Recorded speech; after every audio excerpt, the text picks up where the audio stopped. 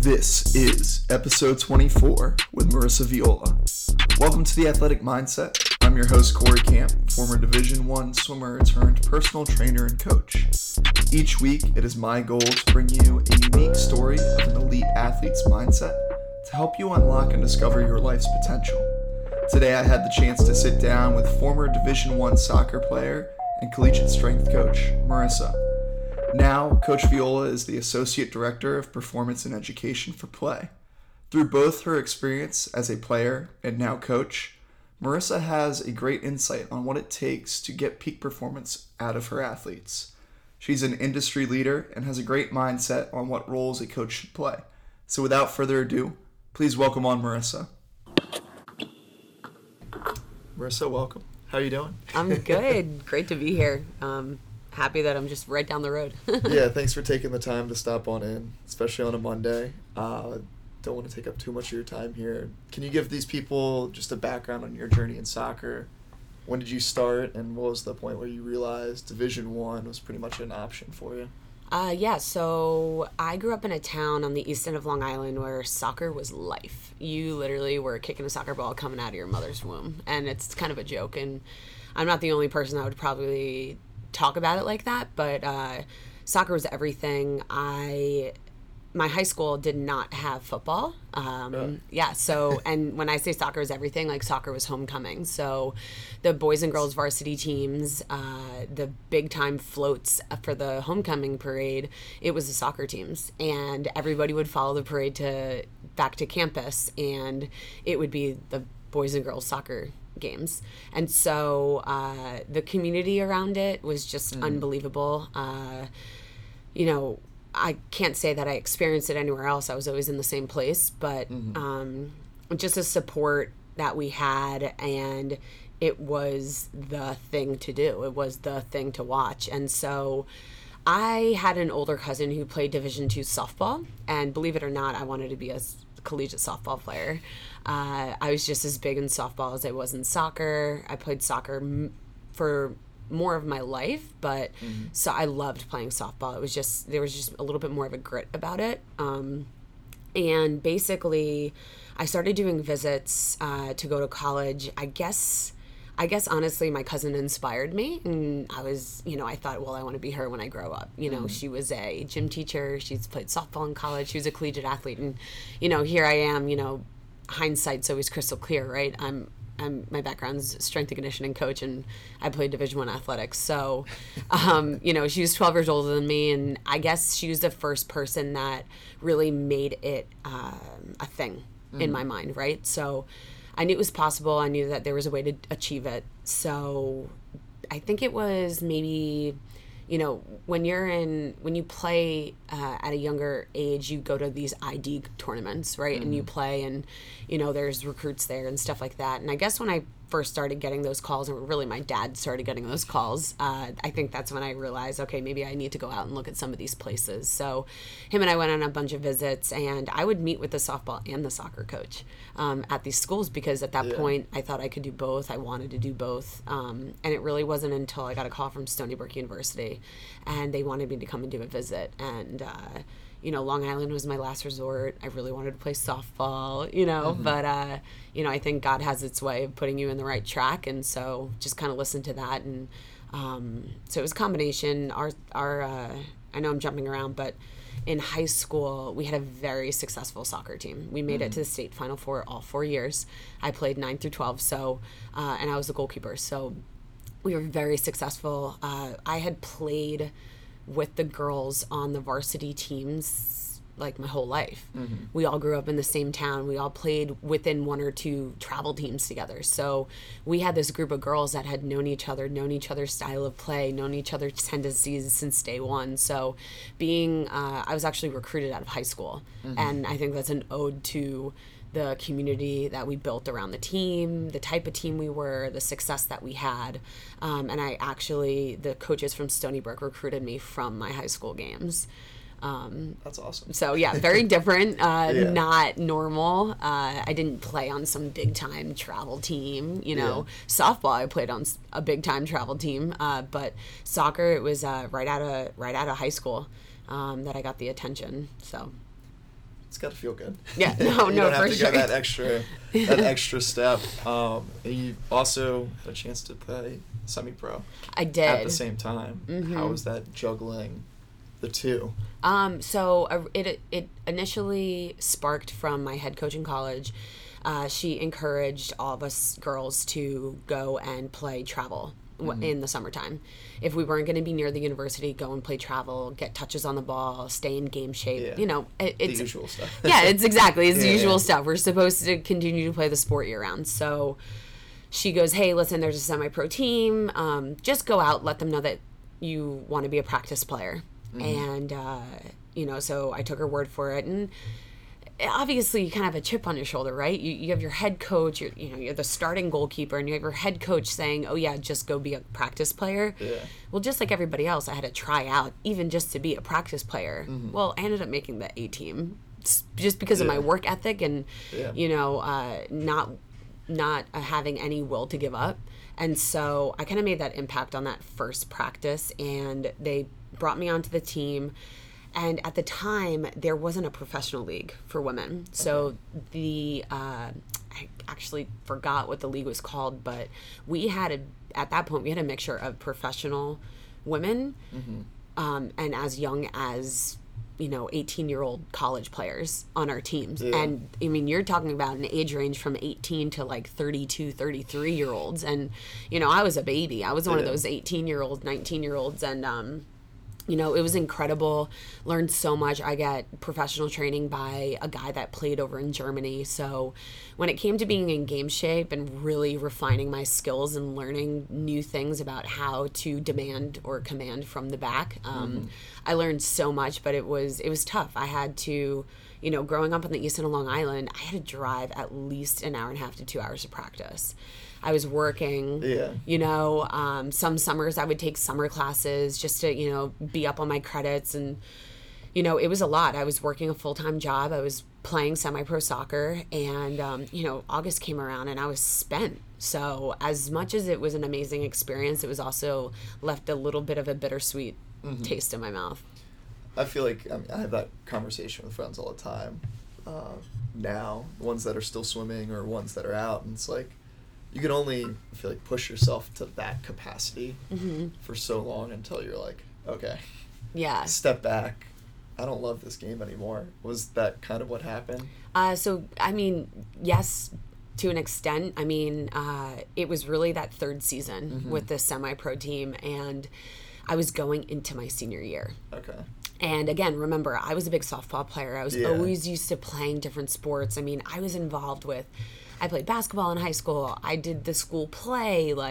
I did, different productions. I was in the band, believe it or not. I'm such a nerd. But, I was used to doing all these other things. And then all of a sudden, soccer was everything. And I struggled with that. And so, I went into my third season with my semi-pro team. And I realized how political it was. That was the first year where it clicked for me. And I did not have the best experience. I was that type of girl where made it to every single practice, made it to every single game. And it wasn't about not being a starter because I got that in college, but it was more about, why I wasn't a starter. And that's where the politics were exposed. Yeah. And so it just became this thing where that chip on my shoulder started becoming a little bit more of a sour chip than a let me prove you wrong chip.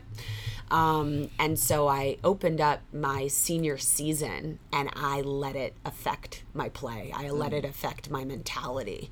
And my coaches didn't know how to handle me. They didn't know what to say. Nothing that they could say would, make me happy or change the way that I played. And, I was there was a couple times where I backlashed in practice and, I all of a sudden had this emotional eruption because I knew it wasn't me. I knew that's not who I was. So, I mean, it was great. It was a great experience, but, I almost, I thought it was the right thing to do to continue at it. I'm not a quitter, but I realized how it affected my senior season. Yeah. And so it was unfortunate, a little bittersweet, but I mean, listen, we have to go through these things to, Looking learn. back on it, knowing what you know now, would you would you change anything or would you approach it differently?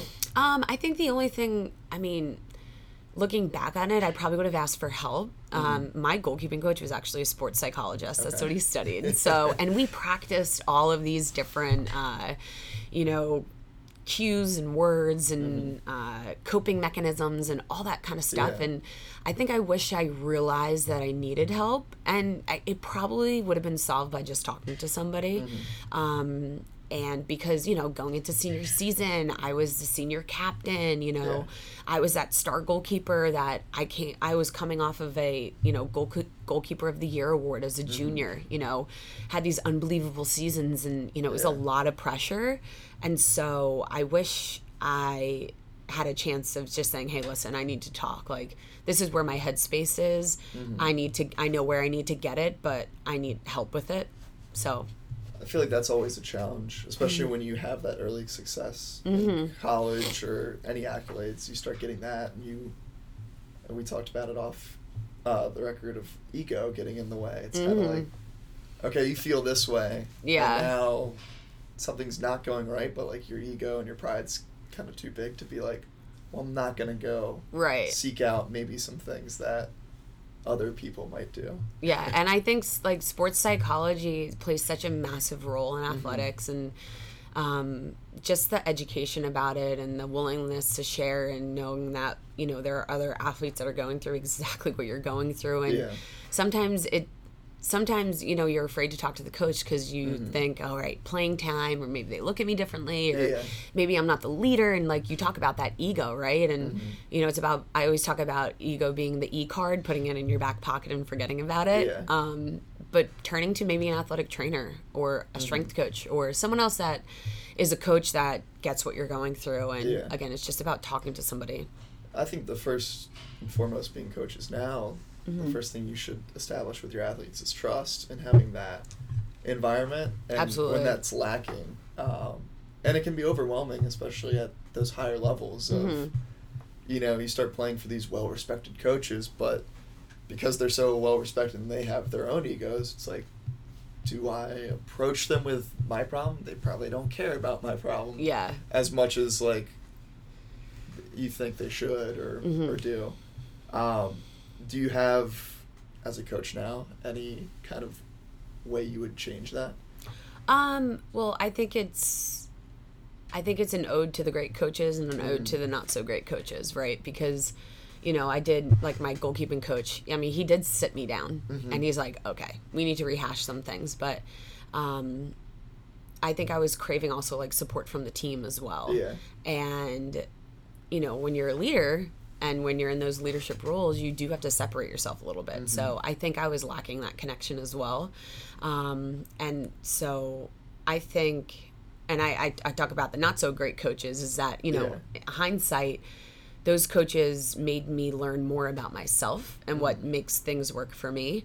And so, as a coach now, my biggest thing with athletes is, establishing that trust, being honest with one another. I think it's amazing when you let your athletes know, like, hey, listen, I've been through this too, and relating to them straight up, like, no bells and whistles, no beating around the bush, like, tell them straight up something that you dealt with, detail for detail, and all of a sudden their guard goes down. Instead of just always preaching, kind of get down to their level. And that's something that I definitely have learned and I've grown into in my career. And having that open door policy and saying, hey, listen, I know something's not right. Just come and talk to me. Let's talk it out. Like, let's go for a walk. And if you act vulnerable as a coach, your athletes are going to be vulnerable with you. And I think it's such a huge key that not everybody uses. That's what I found in my college days. Like, my favorite coach, like my direct, I guess I was distance. So like my distance group coach, my first 2 years was awesome. He knew how to play to each individual in the group of like 15 kids. He knew what I needed versus what this guy needed, that guy needed. What I liked the most was like, we would do stuff like get out swims and practice, morning practice, be like 5:30 practice, none of us really want to be there all Right, the time. exactly. It's early. And he'd be like, all right, like, so-and-so, Corey does this time, I'm taking the group to IHOP or to we're getting bagels after Yeah, it's a this. different motivation. And you're like, okay, I'll throw down. And Yeah. we'll get out of here. It doesn't matter that it's 6 a.m. Right. Like, I'm going to put my best foot forward. But just kind of that, in the moment, it was like, oh, this is awesome, getting food. Yeah.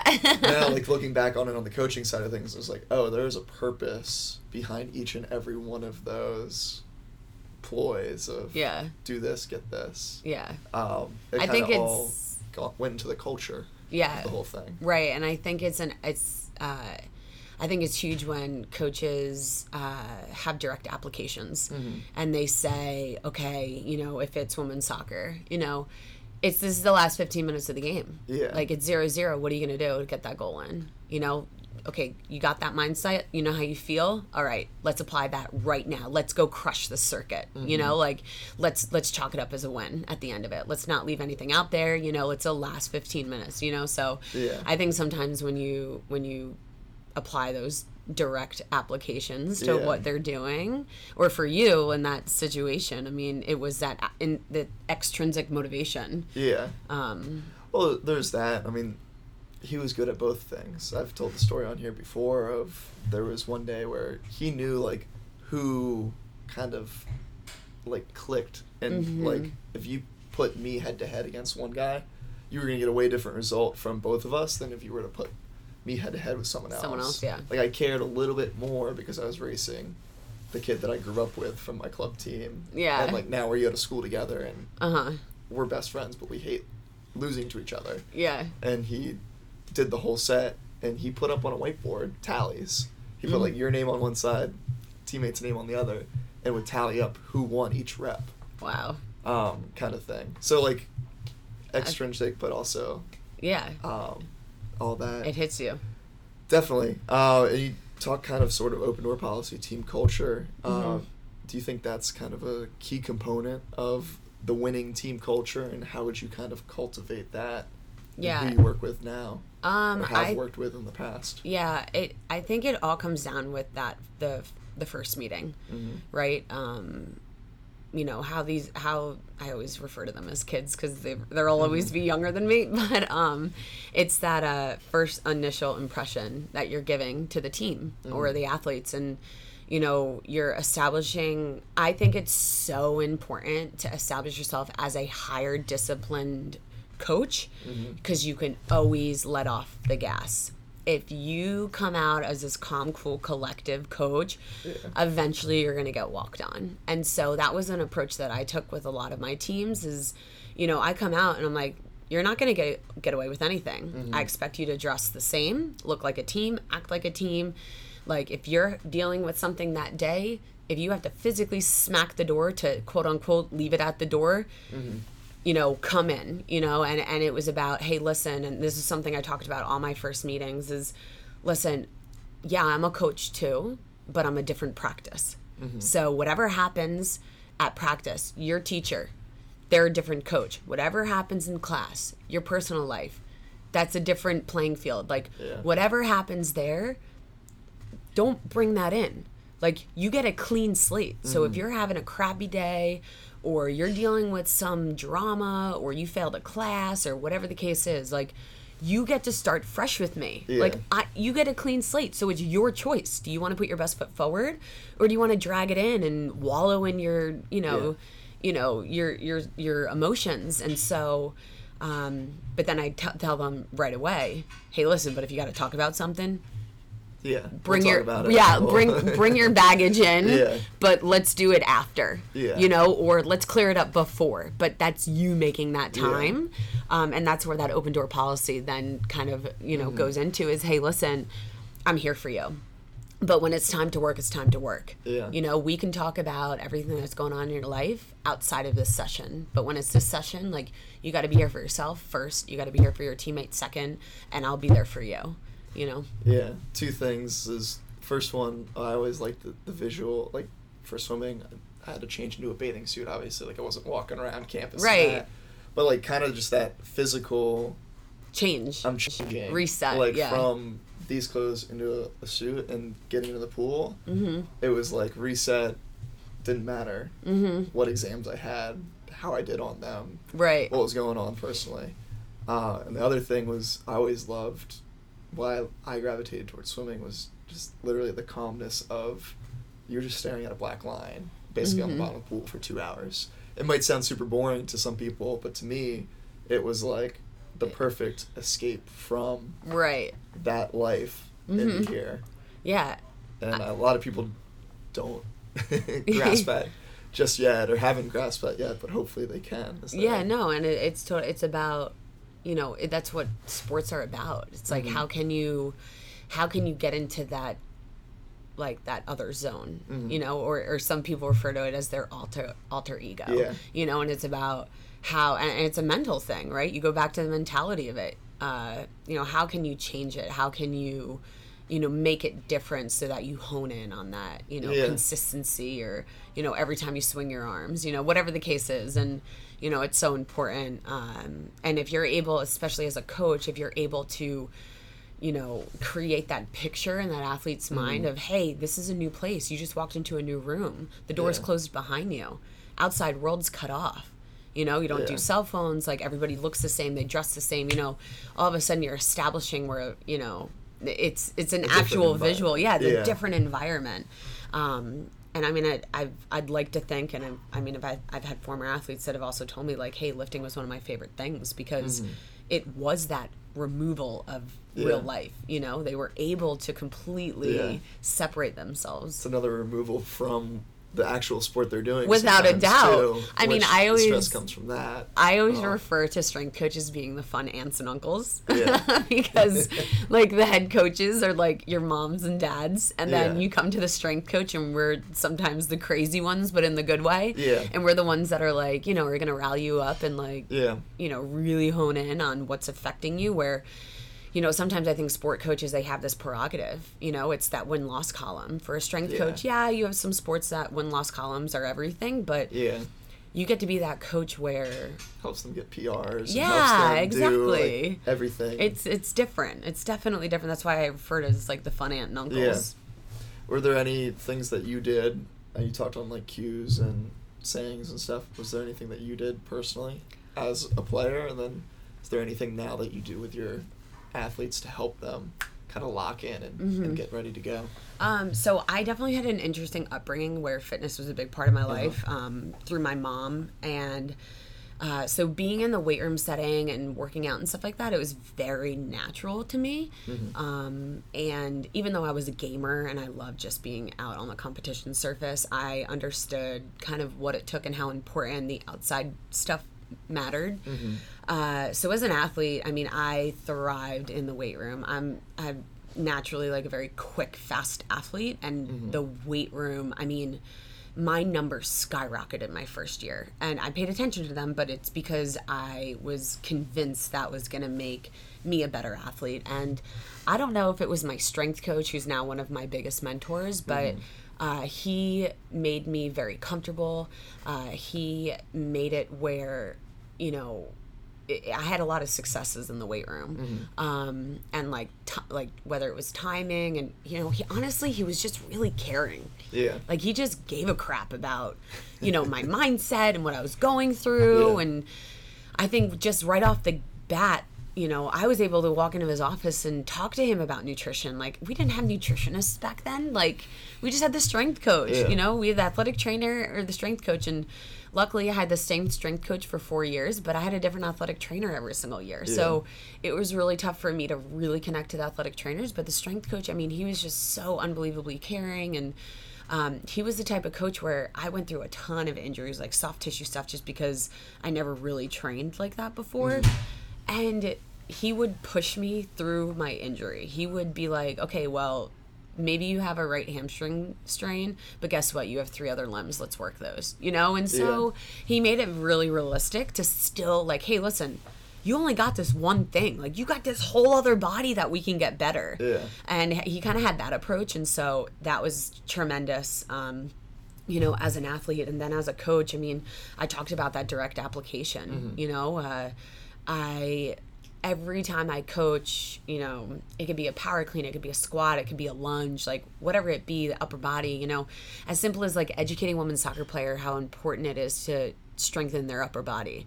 Like, oh, I'm sorry, a 50-50 ball, you just touch it with your foot. Like, no, you go body to body with a girl. Yeah. Like, you're going, like, you're smashing another girl at like an exact same impact as they're impacting you with your shoulder, with your hip, with your core, like your entire body. So, you know, educating them on that direct application, you know. Not just leg press and squats. Yeah. And so it was, you know, being able, and I coached, I mean, gosh, when I was coaching at Rutgers, I think I coached altogether 9 different sports over the course of my 4 years there. So, you know, it was about learning the sport, about the movement qualities, like the movement patterns, all that kind of stuff, where all it takes is that one direct cue that applies to what they're doing on the court, on the field, like in the pool, whatever it was. And they're like, oh, wait, she knows what she's talking about. She actually knows what we go through, you know? I guess that was like the downside of some of our strength coaches. I wasn't as fortunate as you. I had 3 in 4 years. Yeah, that's super tough. And it was kind of always, swimming was kind of that afterthought sport of, hey, you got like whatever GA is in for that 1 or 2 year masters that they're getting. And once they're done, okay, you get the next one. And it was, unfortunately, they were given like 7 teams at one, you know, like they had like just kind of those miscellaneous teams all in that situation. And there was some where you were like, yeah, they have never swam before in their life.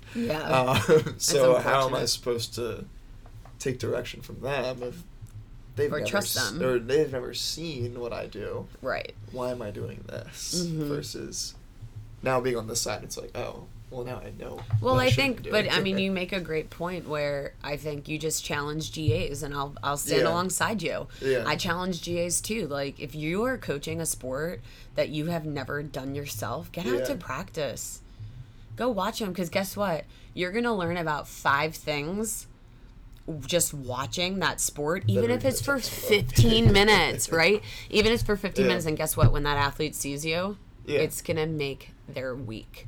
Oh, yeah, that level of trust. I look at, like I said, 3 and 4 years. The one that was there for 2 years, he actually came to a handful of, like, home meets. And stuff like that, and just that went a long way in the sense of, okay, I trusted him, and, like, my lifting went through the roof with him versus with the other 2. Well, and my head strength coach, too, I mean, he was the football and the men's lacrosse strength coach, and then he had women's soccer. Like, obviously, and he was a D1 football player, but he would come out and do on-field stuff with us, and maybe hang out for a couple minutes afterwards to watch our warm-up practice, stuff like that. When he came out for a game, forget about it. It was like, again, it was like the crazy uncle, like everybody was in love with him. You were psyched because you saw.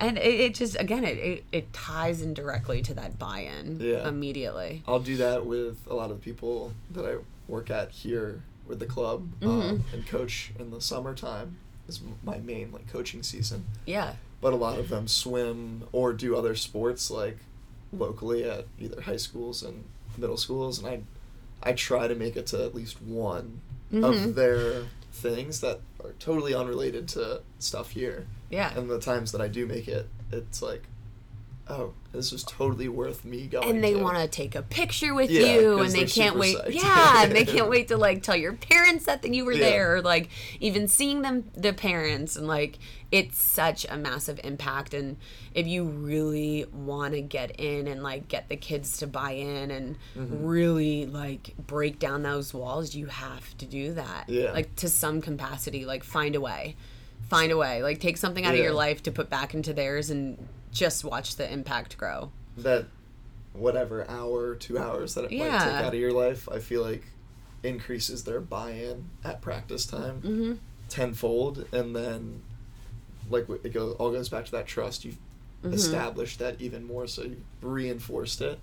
And now they're like, you can get so much more done. Oh yeah, I mean, it's funny, like all these memories are flooding back, but I kid you not, I one time got up with our rowing team and I put on, I don't know if I was like really supposed to wear the full body suit, but they put me in the full body suit, and it's basically this massive like flotation device, and it's this, you zip up from like, it's like a onesie, it has like these like reflecting strips on it, like it's the most ridiculous thing. But I got up at 6 o'clock in the morning to be at their 6:30 practice, like showed up again. You go back to those early morning practice, but they were psyched. And then going forward, I mean, it was honestly, as a coach, it was one of the most amazing things, like being out on the river watching the sunrise, like you're watching your kids like do what you're helping them train to do. And it's just this unbelievable feeling, and you honestly get this,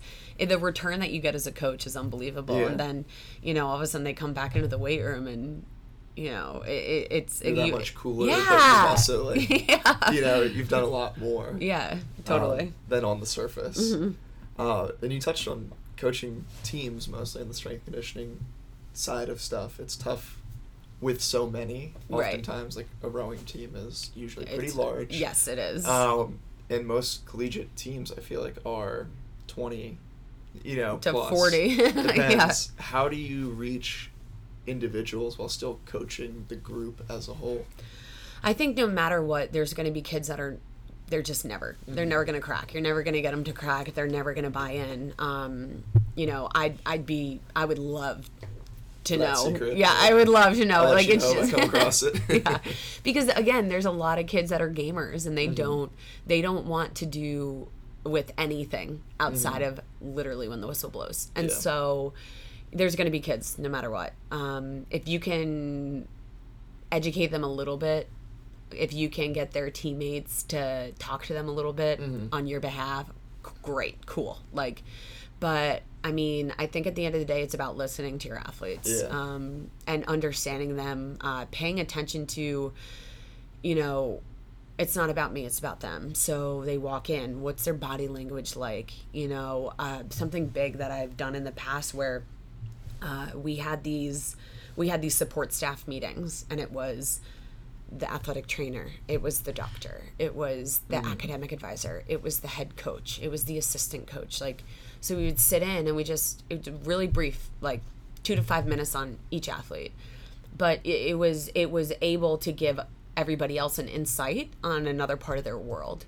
And so doing that, you were able to learn, you were upskilled on whatever athlete you were in coaching. So that definitely helped a lot. But then again, I really think it has to go back to paying attention to them. What makes them tick, what doesn't make them tick. Are they the in the face, I want you to coach at me and like scream at me? Because I've legit had athletes tell me that straight up. And then I know the athletes that if you do that, they're just gonna, they're gonna shut down. I'm gonna leave. I have class I forgot about. And they're totally, they're just not those athletes. And again, but there are coaches that really pinpoint and do meetings with everybody. And if you have the time, cool, do it, but sometimes it's hard. But just talking about, who's the person that made the biggest impact in your life? Did you go through anything difficult that defines you? You talked about that in the beginning. And like, what is your ultimate goal in life? And just, I mean, there's a combination of a lot of different questions. You can boil it down to 3 or 5 questions. And I mean, you could have a meeting with them. I think face-to-face does a whole lot better than like giving them a piece of paper to hand in. Bring it back to me. But being able to do that and just kind of understanding how they tick goes such a long way. It just goes so far. Yeah. I mean, like I said earlier, once you know how to like cue in on that and you find that little thing. Yeah. I mean, that one coach was awesome at it because he just knew, like, all he had to say was like 3 words, and I was like, yeah, oh my God, yeah, you're right. I'm not losing to this guy or that guy or whatever. Yeah, totally. I had a gymnast that and I still talk to her to this day, and she'd come in and I knew immediately how her practice went. Immediately. Like, she was not even a full step through the door. She wore her it face, on her body. But I could go up to her and whisper in her ear, and just let her know, guess what? It's not worth it. Mm-hmm. Give me everything you got on this set. And that's all it took. Yeah. It was a whisper in the ear and be like, listen, I got your back. Yeah. It's not worth it. Let's just get through this. I got you. And I would just encourage her. And it was so soft. Yeah. It was just so, and to this day, I still talk to her because she was vulnerable to allow me to make that connection with her. And, you know, you have the athletes like that, and then you have the athletes where you can make fun of them in front of the whole group, and, like, they do good at that, you know? So it's, you know, it's just, again, it's learning your athletes, cueing in on those things. Taking the time. Yeah, taking time, amen, yes, take time. As a side note, I feel like this whole industry is trying to transition to this one-size-fits-all, like, let me treat you the same as I treat everyone else. Yeah. Quick fix, make a quick buck kind of thing, but I've taken the time up front. Yeah. That initial consult, if you're meeting with a new client or meeting with a new team, taking the time goal setting with each individual. Yeah, and I goes think a long way. Yeah, and I think there's been times too where, you know, we all have our lives. They're busy no matter what. Like, they're gonna be busy, you know, and you know, I remember there were a few times where, gosh, I'd be in the facility until like 6:30, 7 o'clock at night. I got there at 7 o'clock in the morning, like, or even earlier. And, you know, I'm walking out that door and I just can't wait to get in my car to go home. And an athlete stops me, you know, and it's like, you gotta wipe that face off. And you're giving them your undivided attention because the 5 minutes that you give them could have made their week. Like, you have and I think that's a big thing. It's like, you have no idea what other people are going through. And so it's just like, being a little less selfish. It's actually really funny. Here, last week, I had an older gentleman. I don't work with him directly. He trains with another trainer. But every time he always sees me running around, whether it's like bouncing between clients, running to go heat up my lunch real quick to scarf it down in the office 5 minutes before the next client. And he's like, how are you always, like, here? And I was like, I fake it well. And I gotta just, you know, like, because, like, life's good, and you need me here so that your quality and your experience when you are here is at that level. Without a doubt. And then whatever I'm dealing with, same deal as like it's what I learned from practices. It checks at the door. Like, whatever goes in to my work day, whatever personal life, that's out there. Yeah. I'm stressed out about stuff here. Doesn't matter. Right. When I see a client, when I see a team, it's not a therapy session for me. Like, I'm not venting and telling them that stuff. Without a doubt. But you've been around a ton of different athletes at this point. Yeah. Is there kind of anything that you say goes into, like, the athletic mindset, the successful mindset of the ones that you've had that have had the most success versus the ones that maybe don't have it? Well, I mean, there's definitely that just raw skill level, right? That just goes into them being really good athletes. Baseline. But I mean, I think the ability to, everything we talked about, like shutting off and turning it on for that skill at hand, the practice, the competition, and those athletes that understand how important hydration is, how important nutrition is, how important strength and conditioning is, how important like stretching and taking care of your body, or the rehab part. I think all of that goes into mindset, because you need to make room for that. You have to challenge yourself day in and day out. No, I do want to just lay on the couch and hang out and watch and binge Netflix, or I really should go to the athletic training room and stretch and roll and maybe get a massage or something like that. Or, all my friends, like, we're going to the the Commons or whatever, and everybody's smashing down like Chick-fil-A fried sandwiches and all that kind of stuff. It's like, all right, how, so again, all of it is, it's that mentality of it. And I think when people think, sports psych, or like the mental part of being an athlete, it's not just when you're in the game. Like, your life is the game, right? And it's like, how can you win in your everyday life to better you for those for game that time athletic or event, whatever, or for that practice or for that game. And so I think that's the difference. I think that's the difference between the elite athletes and the athletes that are not quite there. That's pretty much what got me like super into all this stuff in general. Was like, as an athlete, it was, well, we only have 2 hours of practice only, but you know, like we only have our set practice time, and so does every other collegiate swimmer, collegiate soccer player in the country. Like, we're limited. NCAA says 20 hours. Exactly. Up to your college or whether or not that's actually 20 hours, but. Hypothetically, we're stuck with the 20 hours, and in the grand scheme of things, we can only outwork other people so much in those 20 hours. So what other pieces of the puzzle? Absolutely. Of recovery, of nutrition, of sleep. Sleep.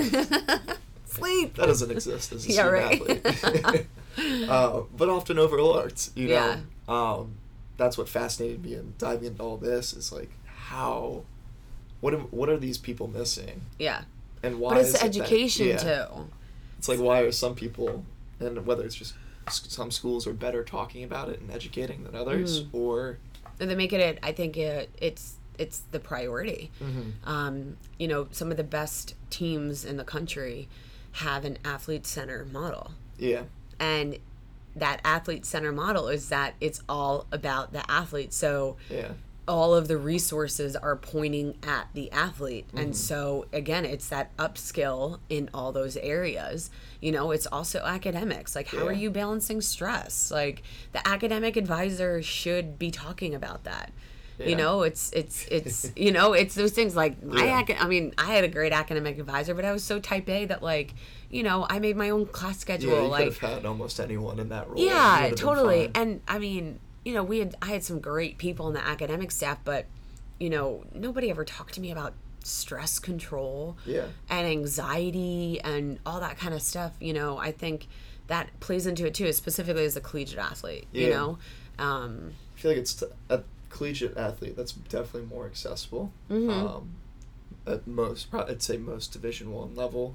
Yeah. I don't know about others, but I feel like high school athletes, that's got to be a little bit more of a challenge. They might have to go out and seek out resources. Without a doubt. A little bit more so than others. You would think that high school may be a little less stressful when it comes to actual competition. Isn't totally bought in, like, as a profession, as a life. Right. Yeah, like it is at that next level. What would be your main takeaway from either your time in athletics, your time coaching, for that next generation of athletes? Whether they're middle schoolers, high schoolers, they're looking to come up. What's one thing you've learned that you would impart on them? I think that obviously the teamwork component, it's not about you.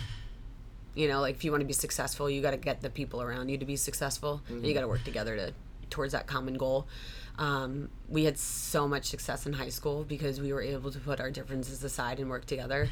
And buy in on that. What was that? And buy in. Yeah. Oh, yeah, absolutely. I mean, the pasta parties that we had, T-shirt making things, we made each other bracelets. Like, it was all this stupid little stuff that went such a long way.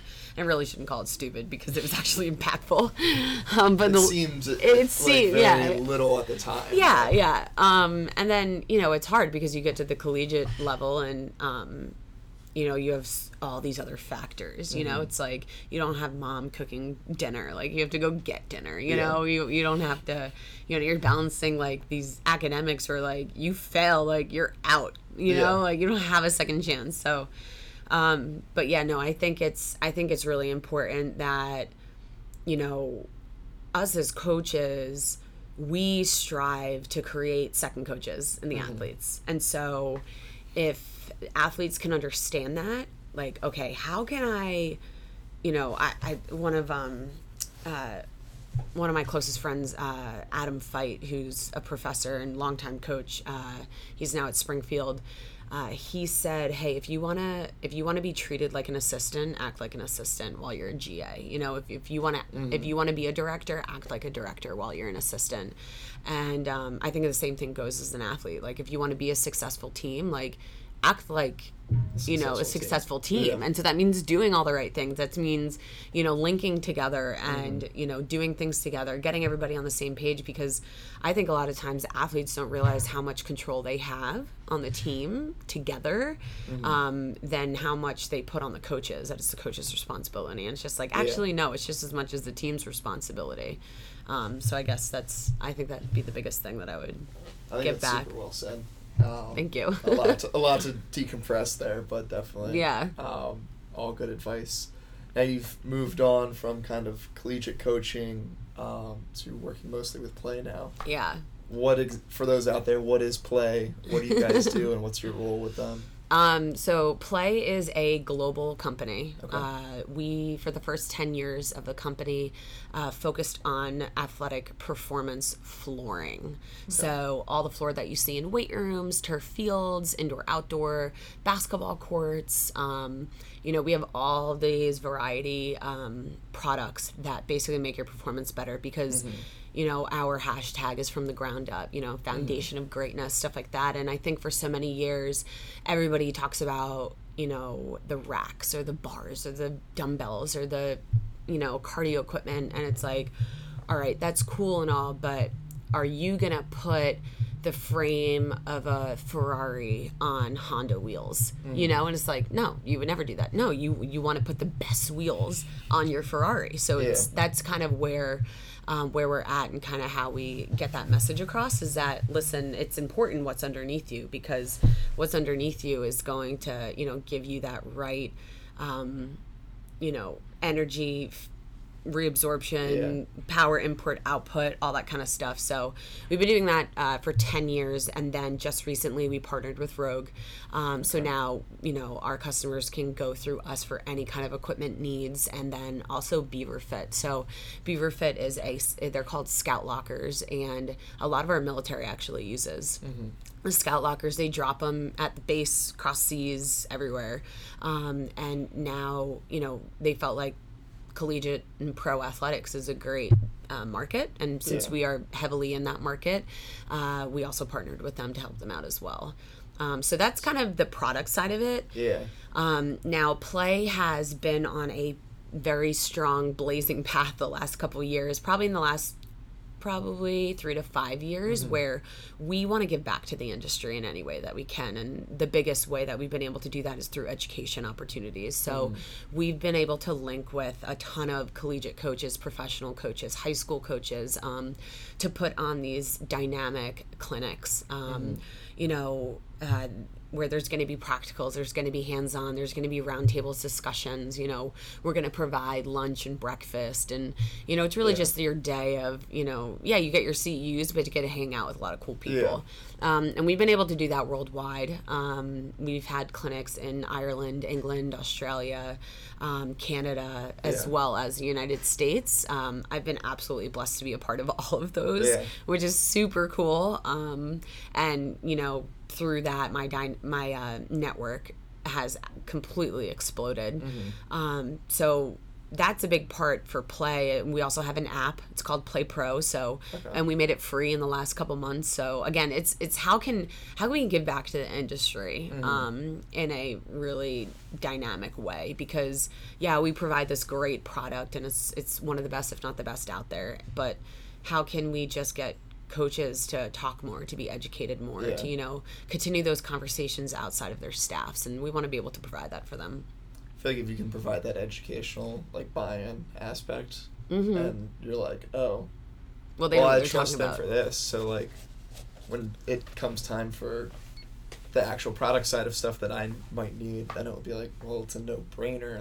I'm gonna just give them a call. Well, that's without a doubt. And I mean, isn't business all about relationships? Yeah, so and so I think that's something that's amazing that the owner of our company really puts first. It's such a priority for him to it's all about creating relationships and creating those aha moments, right, that we naturally have as coaches when we're coaching, and creating those impactful moments that coaches and athletes are always going to remember.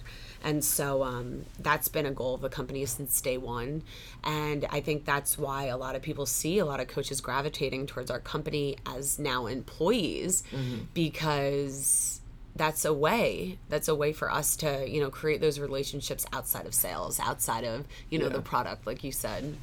So that will naturally come. Well, if I mean, exactly. Right. I mean, it's been pretty good so far. It's been working, so. Well, it sounds like you've had a ton of awesome experience with the company and just everything since your soccer playing days. What's next for you, and where can everyone listening in keep up with you? I mean, you know, honestly, the first thing is, you know, I get married in May. That's pretty important. Yeah, no, it's probably my next biggest life event. Obviously, I want to have a family one day, and so my fiance is a strength coach as well. He's kind of a big deal, but you know, that's just, you know, so we'll have a bunch of little crazy athletes running around hopefully one day. But no, I mean, I think the biggest thing is, like, you've heard it right from my mouth, is I love giving back. You know, I love being able to network and share my network with other people, and visiting places and just learning about, you know, other people's philosophies and training principles and stuff like that. And if I can do that and then interconnect people with maybe other people that they want to meet or places that they want to go, I mean, heck, how awesome is that, you know? And it's one of those things where, you know, in this industry, it's so much more fulfilling being that giver than being the taker. And I think that it kind of goes, it's kind of, that's the case in life. I think if you give more, you're going to get more without even asking for it. And, you know, I've been so blessed to be in a position where I can give back as much as I have. And, you know, don't get me wrong, like, you know, sales is part of it without a doubt. But I mean, again, you go back to those impactful moments, and, you know, what did we meet 2 weeks ago, a week and a half ago? And here we are, like, having this conversation. Having an hour-long conversation. Yeah, no, but it's cool. And it's like, you don't really, this would have never been the case if I didn't straight up say, hey, take my number. Yeah. You know, like, let's be in contact. I live less than an hour away. Let's make this happen. Yeah. You know, I'd love to come and talk shop. Yeah. You know, I think if you have the opportunity to do that, not only are you going to grow yourself, but you're going to make the industry a little bit more, you know, 100%. Just enjoyable. I was talking with another guy that has been in the space for a little while, and he was like, I was like, just trying to pick his brain. I was like, any advice for 24-year-old me? Yeah. Or you? And I was like, that's me right now. Yeah. And he was like, dude, like, cups of coffee. I've had, like, but, like, with people, like, networking. Oh, with okay. people. I think just meant, I'm like, wait, you just called out the need. Entire industry.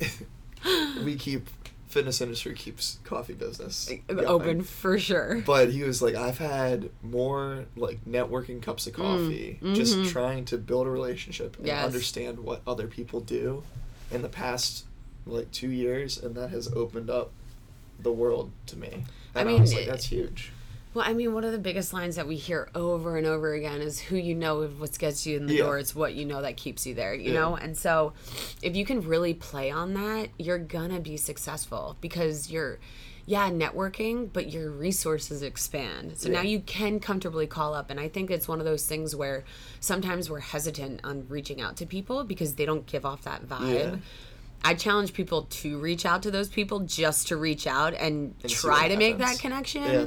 But also those people that, you know, think their shit don't stink, like, just, like, put the E card in the back pocket. Like, you know, who's to say that you're not going to learn something from a 24-year-old that walks into your door too, you know?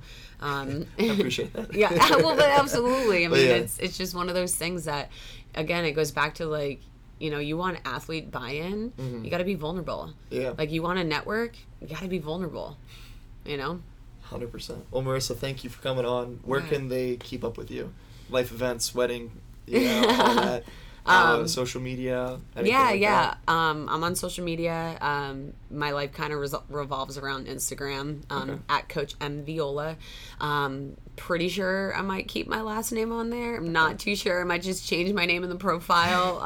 Haven't made that decision yet. It's hard when you build a brand around it. I know. It's kind of crazy. But and then it's the same on Twitter. But I pretty much if I'm on Twitter, it's more just like reposting, liking stuff. Instagram is really where I post things. Okay. You know, maybe one day I'll have my own website where everything will be up there. I might do a blog, but you know, right now it's really Instagram. And you know, again, reach out if you're in the area, for sure. I'd love to come by, talk shop, just hang out, see what you do. But again, be open to it. Awesome. Well, thanks again. Yeah, thank you so much. Yeah. I hope you all enjoyed that conversation with Marissa. She spoke a lot on the importance of paying it forward and helping the next generation of athletes and coaches. If you haven't done so already, send this episode to a friend, family member, or teammate who could use a boost. Stay up to date with all of our latest episodes by following me on Instagram at Athletic Mindset Podcast. And remember, if you change your mindset and how you think, you'll be able to change your life one thought at a time. I'll see you all next week.